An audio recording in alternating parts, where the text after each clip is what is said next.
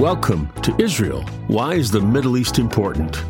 We Christians are the Notzrim, according to most Jews today. We are the watchers on the wall. Our purpose as members of the Commonwealth of Israel is to serve and protect God's people. After the formation of the world, God enacted a plan, and that plan began in the Middle East at the Tigris and Euphrates rivers.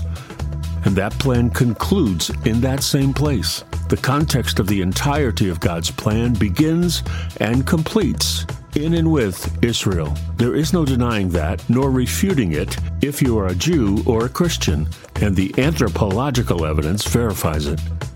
For the purposes of this podcast, Israel is both a nation and a people. Welcome back, folks. This is Jeff Pelletier with Neil Johnson, and this is Israel. Why is the Middle East important? We've been focusing on our last two shows about the unseen realm, and we're going to continue that theme to finish our discussion on the unseen realm. So let me start us off right away with our goal for this installment today about the unseen realm. So the question is, what are we witnessing today that we have seen before, and have we seen it before? And then the question also is creation concerning only God Almighty and humans? Okay, the created realm, is the creation concerning only God Almighty and humans, or are there also other entities inhabiting or visiting our dimension? And we've been making the case for this all along, and we're gonna make this case again, and then we're going to give you some information about how we ought to handle that and what we ought to do and what maybe our role is in this situation as Christians, as we call at the beginning of the broadcast. We are the Notzrim. So we're going to talk about that a little bit more too. Okay, so Neil, what are demons, unclean spirits, fallen angels, Satan? What's all that? So it's kind of a catch-all phrase to say demons. It encompasses seemingly a whole lot of different entities, and there are many different verses where there's specific references. There are many different occurrences of examples in the Bible that talk about seemingly different structure or power type of these visiting entities, both good, we call them angels, but it seems like there's a lot of other gods, if you will. The Bible calls them gods, of which angels are a category or a class. Small g gods. Small g gods. They are created. Yeah. But the Bible's replete with references, Old and New covenants, referencing the reality of these beings. And we, today, in the West, we call it all demons. It's okay. It's like saying Coke. Give me a Coke. I don't care if you give me a Pepsi, if you give me give me a Coke. Yeah, right. Yeah. It's all the same. So we got that from the Septuagint, right? Well, the Greek translation of the Hebrew. They kind of made it demons, right? They kind of overall applied that terminology to these more specific entities called out in the Hebrew texts of these celestial beings, these created beings. Yeah. But in the New Testament cultural time, the understanding of demons was pretty widespread among all cultures, right? I mean, it wasn't something that was foreign to people back in the day, right? No, not at all. They were very familiar. It was almost expected that there would be a cause and effect, if you will, all kinds of activities related to these entities, these demons. And we see Jesus in the New Covenant, in the Gospels, addressing these entities, and usually, almost invariably, casting them out or healing sick people. And so what is their role in history? What purpose do they serve? Right. So I can only say that because they're referenced throughout, they have a goal, and the goal is to thwart God's plan. Because again, there are at least 3 that we can pinpoint rebellions. One of these rebellions was this cosmic rebellion of these celestial beings. At least 2 of them were actually. And what we see is these beings their offspring are judged.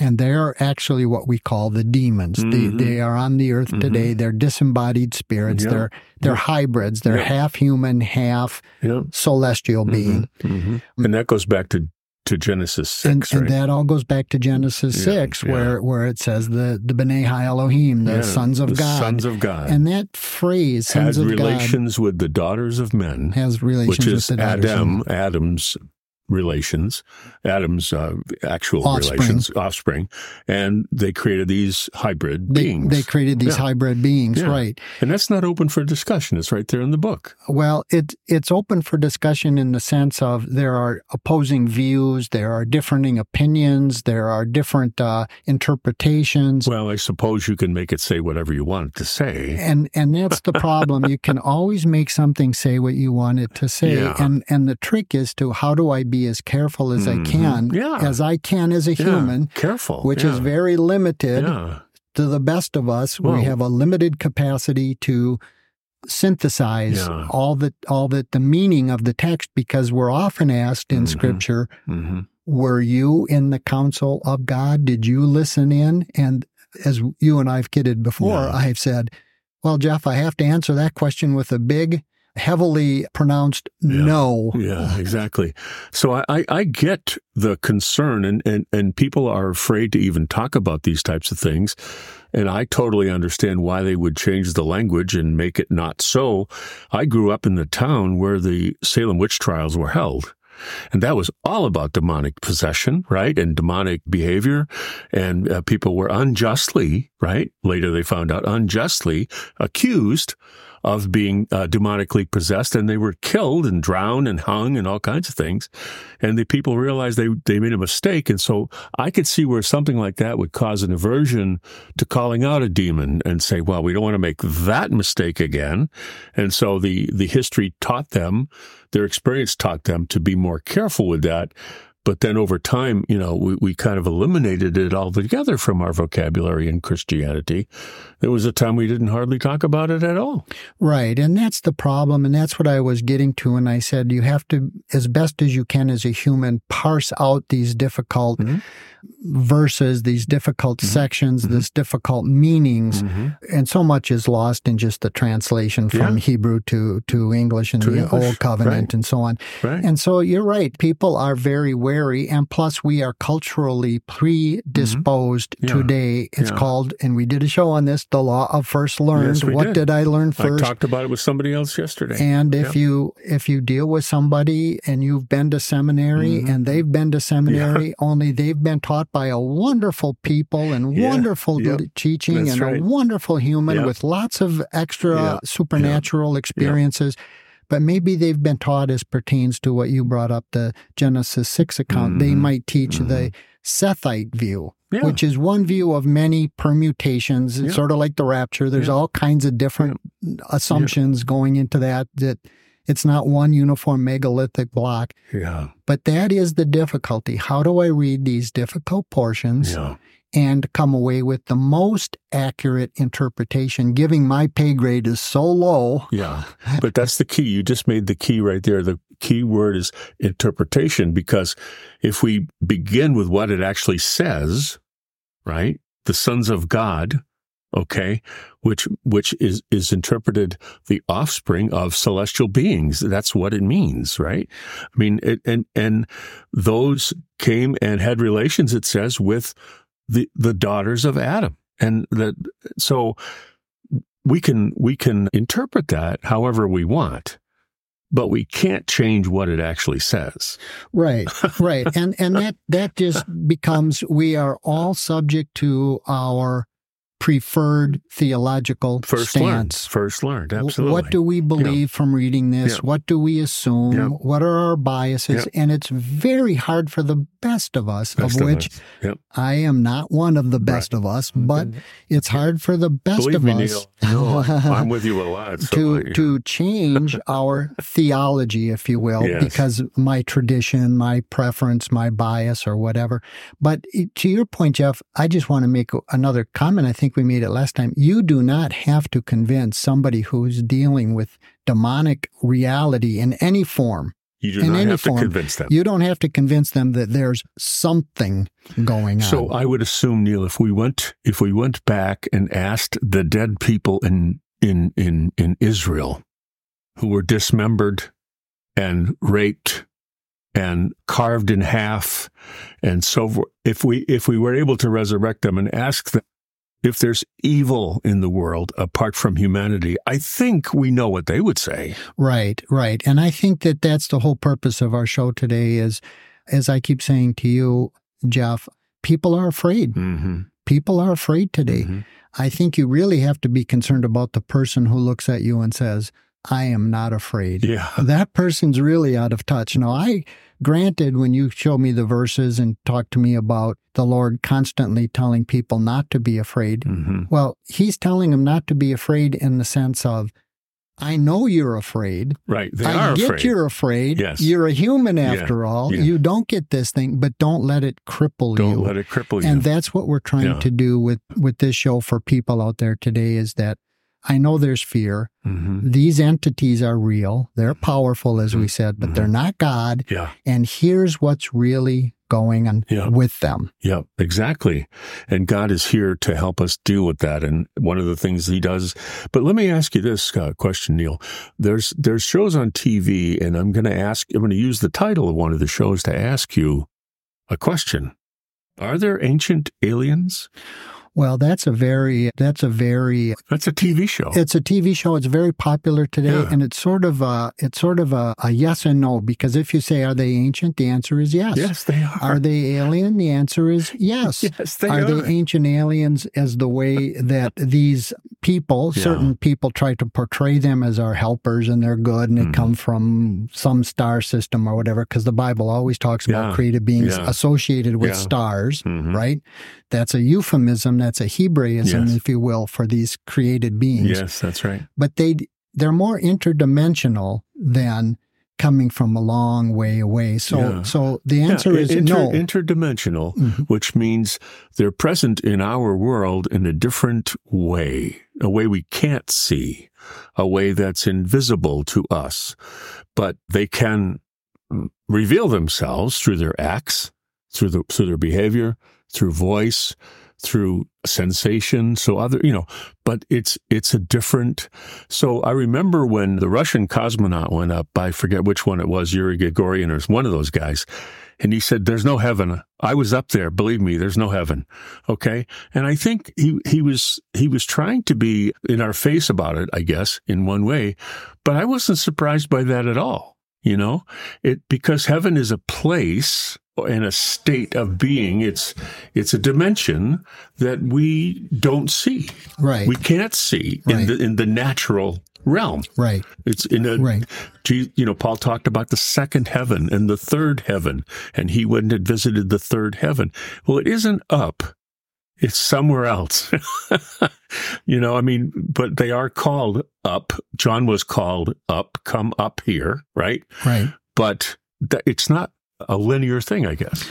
Yeah, and again, I'll keep using the phrase, you're outside of my pay grade, except I know there is one. Right, exactly. And meaning we have no knowledge probably multiple, because the scientists, and I use that word sort of facetiously, the scientists have said there's multiverses. Well, that's exactly what the Bible tells us. There's places you go when you die.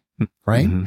There's places you go after Jesus' death for believers, seemingly. Yeah. There's places of God's abode, heaven, the north, Zaphon, all these places, the Holy Hill, the Holy Assembly, all these places. Really, all it's telling us, Jeff, is there's different dimensions. Yes. And I only know this one. But I read the books, best I have, and it tells me there's others. And I think we also experience things that way sometimes. Right. So ancient aliens, yes, folks, there are ancient aliens. Okay, so we got that one solved. Now, their purpose, Neil, their purpose of evil, as you said, is to thwart God's plan. Right. And Jesus expressed it this way: the thief comes only to steal, kill, and destroy. Right. So that's God's plan, thwarting God's plan, but that's his what do you call it, modus operandi. That's steal, exactly kill, correct. And destroy. So it doesn't matter how it appears. It doesn't matter in what form it appears. He or it or them, I don't know how it works. I don't either. But nonetheless, the Bible, the scriptures, the Hebrew scriptures tell us that these entities can and do appear in different forms, all kinds of different formats, all kinds of different offerings, if you will. We know that even Jesus was tempted by what's called the Satan, or Satan, as he came to be known. Yep, it means the accuser. The accuser. Yep. But he was tempted with 3 temptations that are recorded specifically. And so we know that, 1, he presents offerings. Yep. 2, Jesus was tempted. He could have said yes, and he could have accepted what seemingly was this entity's ability to give him. Yep. In other words, I don't tempt you with something I can't produce. If I tempted you with $10 million, you'd say, sure, Neil. You mean it's not like Lucy and Peanuts at with the football where she pulls it away at the last minute? It's not like that? Well, it kind of is in the sense that... It can be that. It can be that. Yeah. But these entities do come and they do offer things. They're not always what they were. And that is why Jesus said, the thief. In other words, you don't have to look for me. He made this clear in many different ways and many different times, as had the other disciples in their writings, that you don't have to wonder about, is that him? You will know when it's him. You will see him. These other entities come and they say things like, he's not really who he says he was, or I am him, or who knows what permutation of that lie. And that is why Jesus said the thief only comes, even if he comes bearing gifts, revealed knowledge, supernatural ability to do this or that or the other thing. He's really only coming to kill you, to steal from you, and to destroy you. Amen. That's it. Amen. So we know, and we've talked about this before in another show, but we know that God set us up in the garden to win. We could be with him and have kids and have a wonderful, glorious life forever, right? And be alive forever and be with him, and it would be awesome, right? No death, no nothing, right? And then we made a mistake. Adam and Eve made a mistake, and they rebelled. That was the first rebellion against God that we know of, right? They rebelled against God, and God said, okay, if that's the way it's going to be, I'm sorry, but I specifically told you not to eat of the fruit of the tree of knowledge. I specifically told you not to do that, and you did it, so now this is off. The bets are off. And he threw them out of the garden, and then the plan of God from that moment on is to get us reconciled back with him, to give us a way back. And that was the journey that humanity embarked on after he threw us out. And God set up a plan, right, which includes Jesus, right, and the Jews and Israel, right, to reconcile that rebellion between us and him so things can go back to the way they were, right?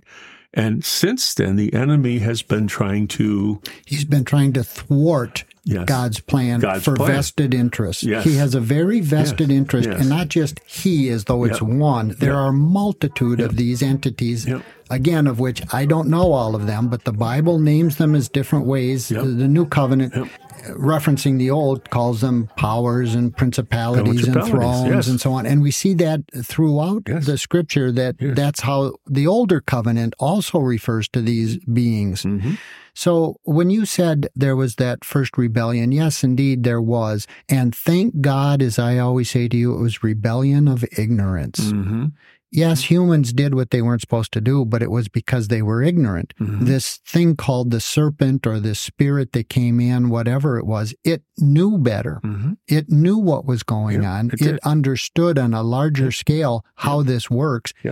And to him, it was not forgiven. To humans, thank God again, we didn't know. And so it was a rebellion by ignorance, if you will. Ignorant does not mean stupid. No, ignorant means uninformed. I didn't know. Right, exactly. Yeah.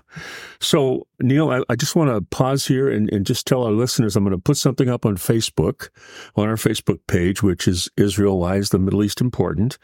And just to give you some insight into the truth about the unseen realm.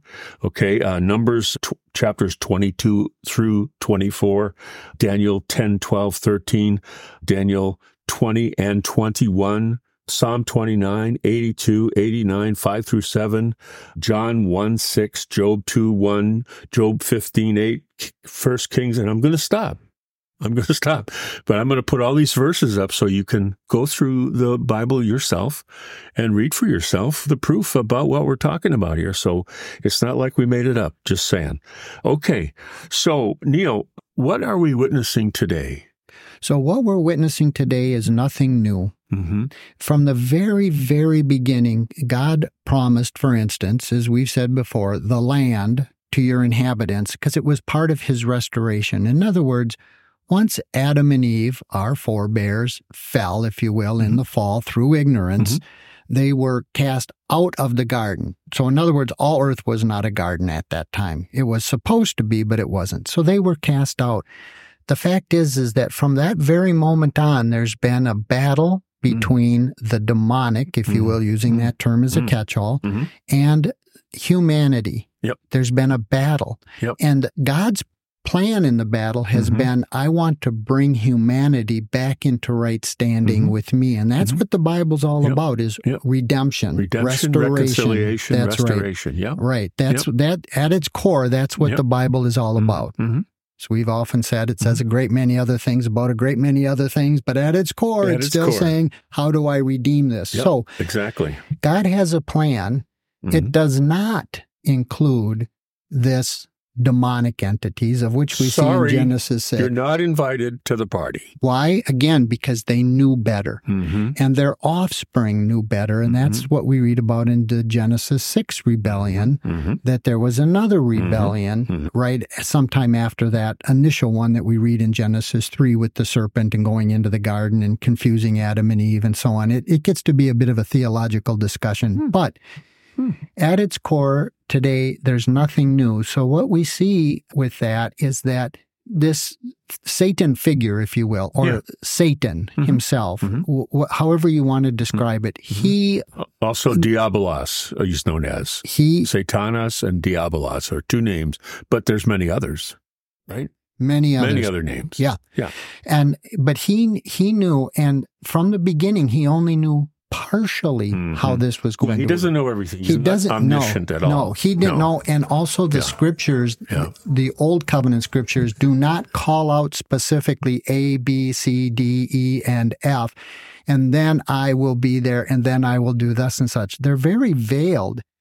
But let me give you let me give our listeners a proof text of this. Okay, it's Matthew 8:29. Okay, it says that Jesus is confronting some spiritual entities in the Gospels, and they say to him, "What do you want with us, Son of God?" They shouted, "Have you come here to torture us before the appointed time?" Right. Now, they don't know when that is, of course, but they know there's an appointed time and something is going to happen. And they're afraid. And they want to thwart God's plan, which these entities work through humanity. So when you ask that question, what's going on today? What are they doing? It's nothing new under the sun. We see this throughout, whether it was the promise to Abraham and then 400 years later, out come his offspring, his descendants. But guess what's happened? Satan knew enough to, hey, if I've got to thwart God's plan through these people, at least I will populate Canaan, the promised land, with my people.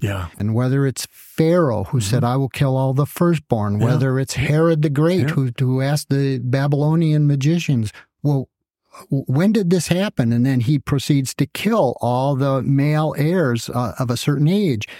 Let's not forget Haman and Esther. Haman, right? He was going to destroy the whole nation. He was going to destroy all of them. Yep. Because Mordecai wouldn't bow down to him. Yep. But really, what's behind this? It's the same spirit that's behind it today, whether it's in more modern days, the Hitlers, or in our present moment, Hamas, PLO, Hezbollah, Houthis, etc., Iran, etc. So why, Neil? Why do they want to take the Jews down? Why do they want to take Israel down? Because again, as we have said, and we'll say it, it clear, yes, perfectly, is that if I can do away with the people, yes, if I can do away with the land, yes, if I can do away with the holy city, yes, and what I mean by do away yes, with is make it non-Jewish, yes, no Jews, yep, eliminate no that. Israel, Yep. It's called something else. Yep. I've eliminated that. Yep. I have either postponed the judgment, or I have won. And you have to remember, these entities, while they are afraid of Jesus, there's just no doubt, because God knew, I can't give this to a man. I gave it to one great man named Moses, and he did great things. Yeah, he did great things, but he didn't cut the mustard all the way. Yeah, exactly. God said, I have to do this myself. Yeah, exactly. Right, but he didn't say that specifically, delineate it specifically in the Old Covenant, that the demonic realm could see that. But they knew enough that it would be this seed. Yeah. And that's what we see even in our day today. And that is what's going on. And that's what we're trying to warn the people about. This is nothing new. It's the same spirit. Exactly. It's what's going on behind the scenes, if you will, what's motivating man to act and do certain things in opposition to God's plan, which again is the restoration of all of us, everyone, Jew and non-Jew. And we have these crazy, powerful, half-breed, demonic offspring of this angelic rebellion that came down and took human wives, had offspring. They are still demonic, disembodied, demonic entities, if you will, still present in our realm. Even the book of Revelation tells John, who sat and heard Jesus teaching under his own wing, if you will, under his arm, face to face and personally. John had to be explained, what am I seeing? What's going on? And one time an angel, whoever that angel is, in Revelation, told John, he saw the seals and the bowls and the vials being poured out and so on. And he said, set free the angels under the Euphrates River, which again is parodied in other books and in Peter and in Jude, referencing this demonic rebellion. So their forefathers are under the Euphrates River, bound in chains, but their demonic sons seemingly have free reign to do what they will in this in this realm. And that's what's happening with this opposition to Israel, because they still think I'm either going to postpone or win this battle of God. So then, assuming all of that is true, which it is, okay, it's a fact, and we've got the scripture to back it up. If that's true, then what is the calling of the non-Jewish Church of Israel? Okay, I'm going to call it that, the non-Jewish Church of Israel. The Christian church is a member of the Commonwealth of Israel. If Israel goes, we're going with it. We are part of the family, okay? We're adopted in. We're grafted in, okay? So what is the calling then for us? Towards Israel. Right. And, one thing that we're enjoined to believe and to grab onto is Paul, the apostle to the Gentiles, told us in 2 Corinthians, it's actually 2 Corinthians 2:11, he said, in order that Satan should not outwit us, for we are not unaware of his schemes.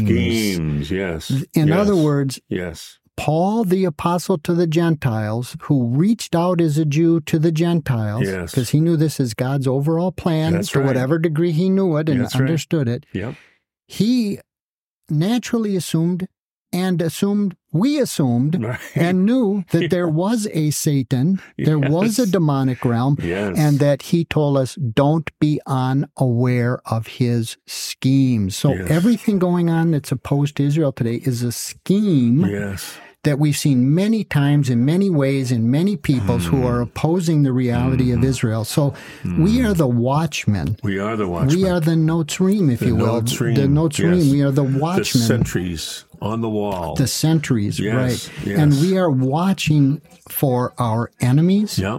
As well as our friends. And the admonition to pray for the peace of Jerusalem in Psalm 122 is an intercession on their behalf, right? Right. It's part of our role as Notzrim, right? Right. To intercede on behalf of Israel, pray for the peace of Israel so that it will not be harmed, so that it will be preserved. So when he comes back, there's an Israel to come back to. Right. I mean, it's so theologically important that there is a Jewish Jerusalem, a Jewish presence in the land, a DNA, if you will, of Jewish people. All important for God's plan of redemption. And if I am opposed to that, I am opposed to God's plan. And that is what we are fighting today. So when you say pray for the peace of Jerusalem, yes, that's one of many concepts, many imperatives that you Notzrim. You Christians, that's what Notzrim means today in modern Hebrew. I find it fascinating, Jeff, that in the same chapter where it says Notzrim is the same chapter of a promise of a new covenant. Hey, how about that? We should talk about that next time.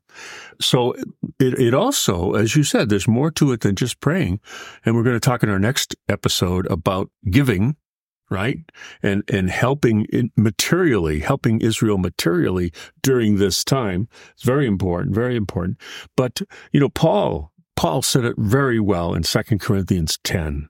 And this kind of wraps up what we're talking about here in the unseen realm. He said, we do not wage war against, according to the flesh.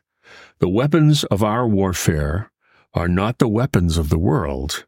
Instead, they have divine power to demolish strongholds, spiritual strongholds. And that's 2 Corinthians 10, 3 and 4. And our war is against the powers and the principalities in the heavenly realms. In Ephesians 3:10, he says, that's our job. The manifold wisdom of God will be made known to the powers and the principalities in the heavenly realms. That's Ephesians 3:10. And again, there's nothing new in the new covenant that isn't already displayed in the old covenant. We keep saying that. It's one composite whole. It's not, I'm going to start over and make a new religion out of whole cloth and actually Yahweh is actually Allah or some such permutation of this. No, it's the same. So what we have is in Ezekiel 22, verse 30, we're told that we are to stand in the gap. In other words, the wall. Symbolically, the wall of Jerusalem had a hole in it. It had a breach. And we are called as the Notzrim, as the watchmen, stand on that wall, hold out the enemy, welcome your friends, but hold out the enemy. And that is the job, Jeff, of when you say we're watchmen or we're Notzrim, which we are. We're called that. We're told that that is our function. We're told we will carry the children of Israel back in our arms and on our shoulders. We will carry them back to the land because we're going to have a revelation of this is important. So Ezekiel tells us, stand in that gap, be the watchman, stand as a barrier to the enemy. And that is what we are doing today. And that is what we're seeing today with this whole attempt at destroying Israel, destroying the Jews, killing them, and people that are cheering for this and celebrating this on college campuses around the Western world are ignorant of what is really happening behind the scene. And for our listeners, we simply want to say, look, it's nothing new under the sun. We see what's happening today. And just like the Holocaust, we've used this example before, you and I, and we've used it on the show, I believe, in the past. Had the people in the Holocaust, which was another attempt to wipe out God's plan, had the people in a concentration camp during the Holocaust known that the Allied forces have landed on Normandy, and in 6 months they will be in Treblinka, they will be in Auschwitz, they will be at Bergen-Belsen, wherever they were. 4 months, 3 months, 2 months, as they march closer, the exponential rise of resistance would have gone up just exponentially, as we say, just exponentially. I don't know if everybody would have made it, but many, many, countless many more, as opposed to saying something like, there's no hope. And as we look around the world today, we can be tempted to say, it's all falling apart, which it is. It's all falling apart. Yes, indeed. But I am not ignorant of the schemes of the devil as to why it's falling apart. It's falling apart because these entities are attempting to thwart God's judgment on them. Stay tuned for a special Hebrew blessing at the end of every episode, including this one. This has been a great discussion. I look forward to how it continues to unfold. As you can tell, Neil and I enjoy talking about the subject as it helps us to get to the root of the matter about God and why Israel and the Middle East are so important. Thank you for listening to this podcast, and we would love to hear from you. Visit us at our home at podbean.com. Israel, why is the Middle East important? That's podbean.com. Israel, why is the Middle East important? And you can find us any place great podcasts can be found. And you can find us on Facebook using the same title. And you can email us at whyisthemiddleeastimportant@gmail.com. That's whyisthemiddleeastimportant@gmail.com. We'd love to hear from you. And if you like what you hear, please invite your friends to the conversation. You know, one thing Neil and I always say to each other is, I don't know, because it is by having an opinion, yet holding it with an open hand, that we continue to grow. Shalom. See you next time. Wait for the blessing.